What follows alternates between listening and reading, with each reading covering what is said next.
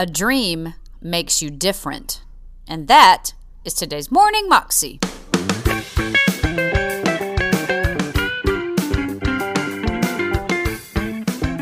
Welcome to the Morning Moxie Show. I am your host, Alicia Sharp, and today we have Pastor Stephen Furtick on the show, and this is part one of a three-part message, and he's talking to us about the danger of a dream.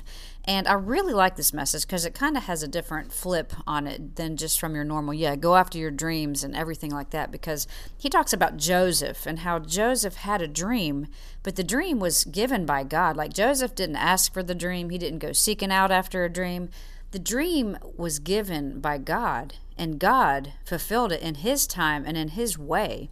And I know for me, I'm always like, let's go after our dreams. I do believe that. However, if the dream is from God, God will make it happen. And it always doesn't happen the way that we think it will. It's a great message. Here's part one. In Genesis chapter 37, verse 5, the Bible says, Joseph had a dream. And when he told it to his brothers, they hated him all the more. So for everybody who's thinking that when you get a good idea, everybody's going to go fund you, they're not. And that everybody's going to support you and understand you, don't expect that. Because this message, I want to speak to you about your dreams today, the dreams God has put in your heart. But I want to talk about it from an unusual subject heading called the danger of a dream. And this message comes with a warning label. If you like your nice little comfortable version of the way life is supposed to be, slip out now, click off now, watch a TED Talk. But this message is for somebody who has a God-given dream, or you're starting to sense it. And I just pray, in fact, let's pray right now. Lord, open our hearts to receive what you say, and then give us the courage to obey it. That's our prayer in Jesus' name. Amen. You may be seated. I wonder a lot of the time what my kids will remember about their childhood, and I'm scared they'll remember all the scenes I want them to delete. It seems like they remember the times I got mad more than the times I bought them stuff, and I don't like it. But I would say that some of the things that stand out to me about my childhood, particularly my teenage years, are some of the more random incidents. One thing that I remember from my childhood, and my mom remembers it a little differently than I do, but she's out of town today, so I can tell this story the way I want to tell it, is when I was auditioning for this band. And I won't bore you with the long story, but my dream from age 17 on was to be a pastor. But before that, I wanted to be a punk rocker. And I almost had the chance because I was at the North Charleston Coliseum. Have I told you this story, Robert? Best story ever. Green Day was playing at the North Charleston Coliseum, and Billy Joe Armstrong called me up on stage and gave me his guitar to play a guitar solo. And it was something he had been doing every night on tour. He was looking for the most talented kid in the room, which that night was me, or just whatever kid looked the most excited, or whatever the case was. And he put his Fender Stratocaster around my neck. True story. I'm 15 years old, and I played the guitar solo for a 3-chord song called Knowledge by the band Operation Ivy. I still remember how the song went, but I'm not going to sing it for you right now because it's a waste of time. We need to get back to Genesis 37. But what that set off was kind of like a chain of events where I became a lot more popular in school. And I was so excited. The next morning I woke up and I was listening to the radio, and the DJ, his name was The Critic, was talking about the Green Day show. And I was getting ready for school, listening to the radio, still excited, only slept about an hour, excited to get to school, excited to be like, how you like me now, to all the girls who didn't pay me attention the day before. And he goes, he said, the Green Day show last night. He said, it wasn't a very great show, but there was one part. He said, there was a kid who got up on stage and ripped on guitar. He was the highlight of the show. He stole the show. His words, not mine. I'm very humble. I would not say it that way, but that's the way he said it. That's the way the critic said it. And so I called the radio station. I was like, you got to put me through. That's me he's talking about. I'm about to go to school right now. I got to leave in like 5 minutes. My mom's waiting for me. But that was me he was talking about on stage that played guitar. Put me through to the critic. And they put me through to the critic. And I said, hey, that was me you're talking about. He said, well, hey, kid, bring your demo tape by, because I told him I had a band. And he was like, bring your demo tape by, and we'll play it on the air. But we didn't have a demo tape. But that's all right, because we eventually saved $300, made a demo tape. I took it to the critic. He played it on the air. And when I was leaving, this is several months later, he said, by the way, I am putting together a band. It'd be kind of cool to have a 15-year-old kid in the band. So if you want to audition for it, you learn these songs and you can audition for my band. Well, I thought that'd be amazing, because we'd be playing at the music farm and we'd be playing all around Charleston, South Carolina. And that'd be a pretty cool gig for a 15-year-old. So I locked myself in the room. I start learning all the songs on the tape. A tape is, and my mom walks in one night, and this is all I'm going to say about this, because I promise I know you didn't come to hear me talk about my nostalgic 15-year-old memories, but talking about a dream. My mom walks in, picks up the tape, and all of the songs on the tape had cuss words in the title. And then even the name of the band had a cuss word in the name of the band, and Buck's laughing because the name of the band is so inappropriate, I can't say it in church. I can't even allude to it in church. But that was the band I was auditioning for. And my mom, who was a Methodist minister's daughter, had old-fashioned Moncks Corner values. And she's like, what is this? And I'm like, this is the band I'm auditioning before. And she said, if you think I'm going to let you go audition for this band, you've lost your mind. If you think I'm going to let you audition for a band called the Beats, then you've lost your mind. To which I said, then I'll run away from home. You will not stand in the way of my dream, right?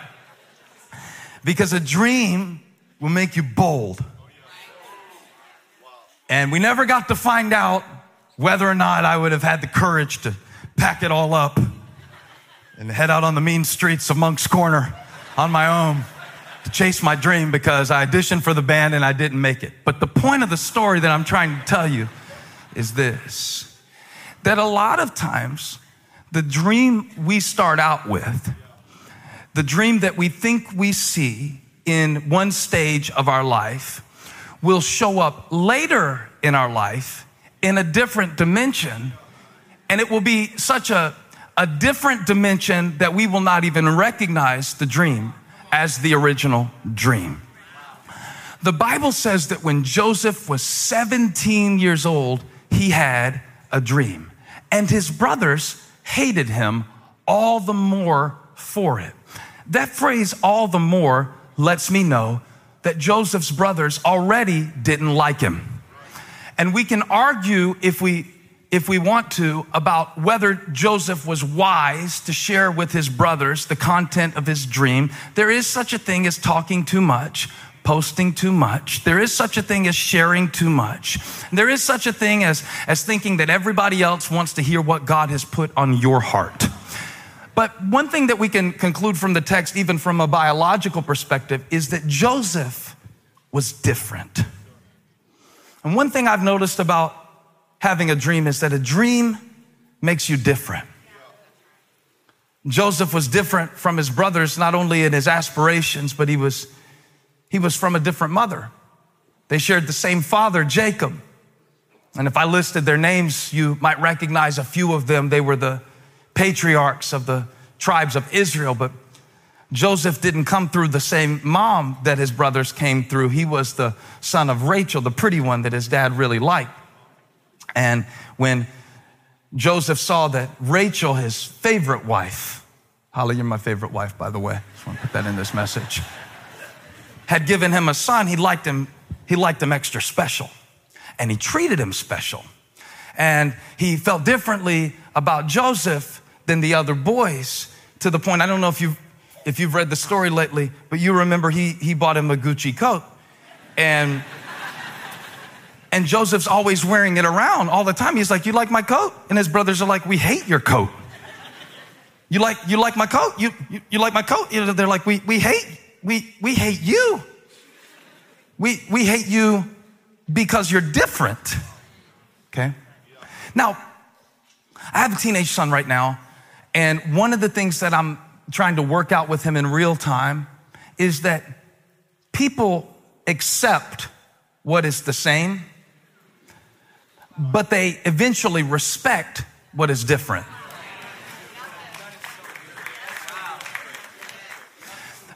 people eventually come around and respect what stands out.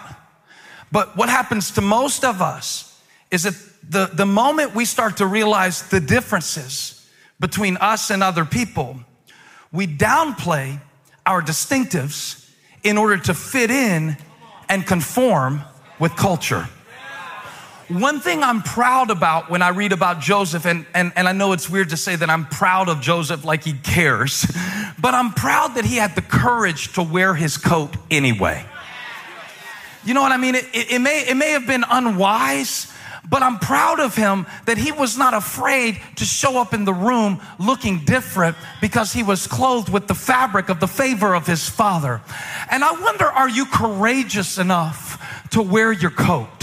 Because a lot of times what I found is that God will begin to show you things about yourself, about your life, about your calling, about your direction, about what he's put inside of you, about the gifts he's given you. But someone will actually beat the distinctive out of you if you don't know clearly enough that I have a calling from God who is greater than people, and if he is for me, who can be against me? Touch somebody next to you and say, I'm gonna wear my coat.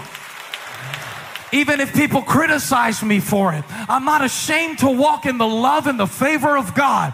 Oh, we need some Christians who don't check their coat at the door of culture, who are unashamed to be optimistic about the future because you know God is already there.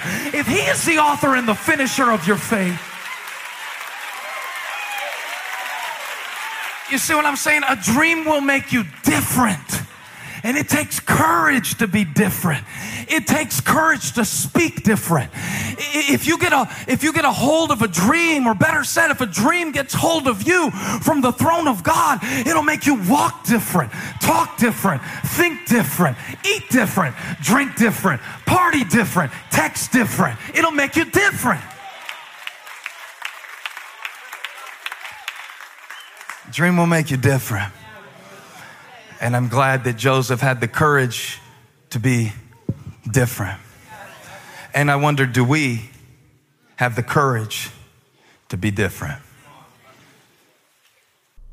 That was Steven Furtick, and you can find that clip and the whole message on YouTube if you search under Steven Furtick, The Danger of a Dream. You can also find out more information about him at his website, StevenFurtick.com. I hope you have an amazingly blessed day, and I will see you again tomorrow. God bless.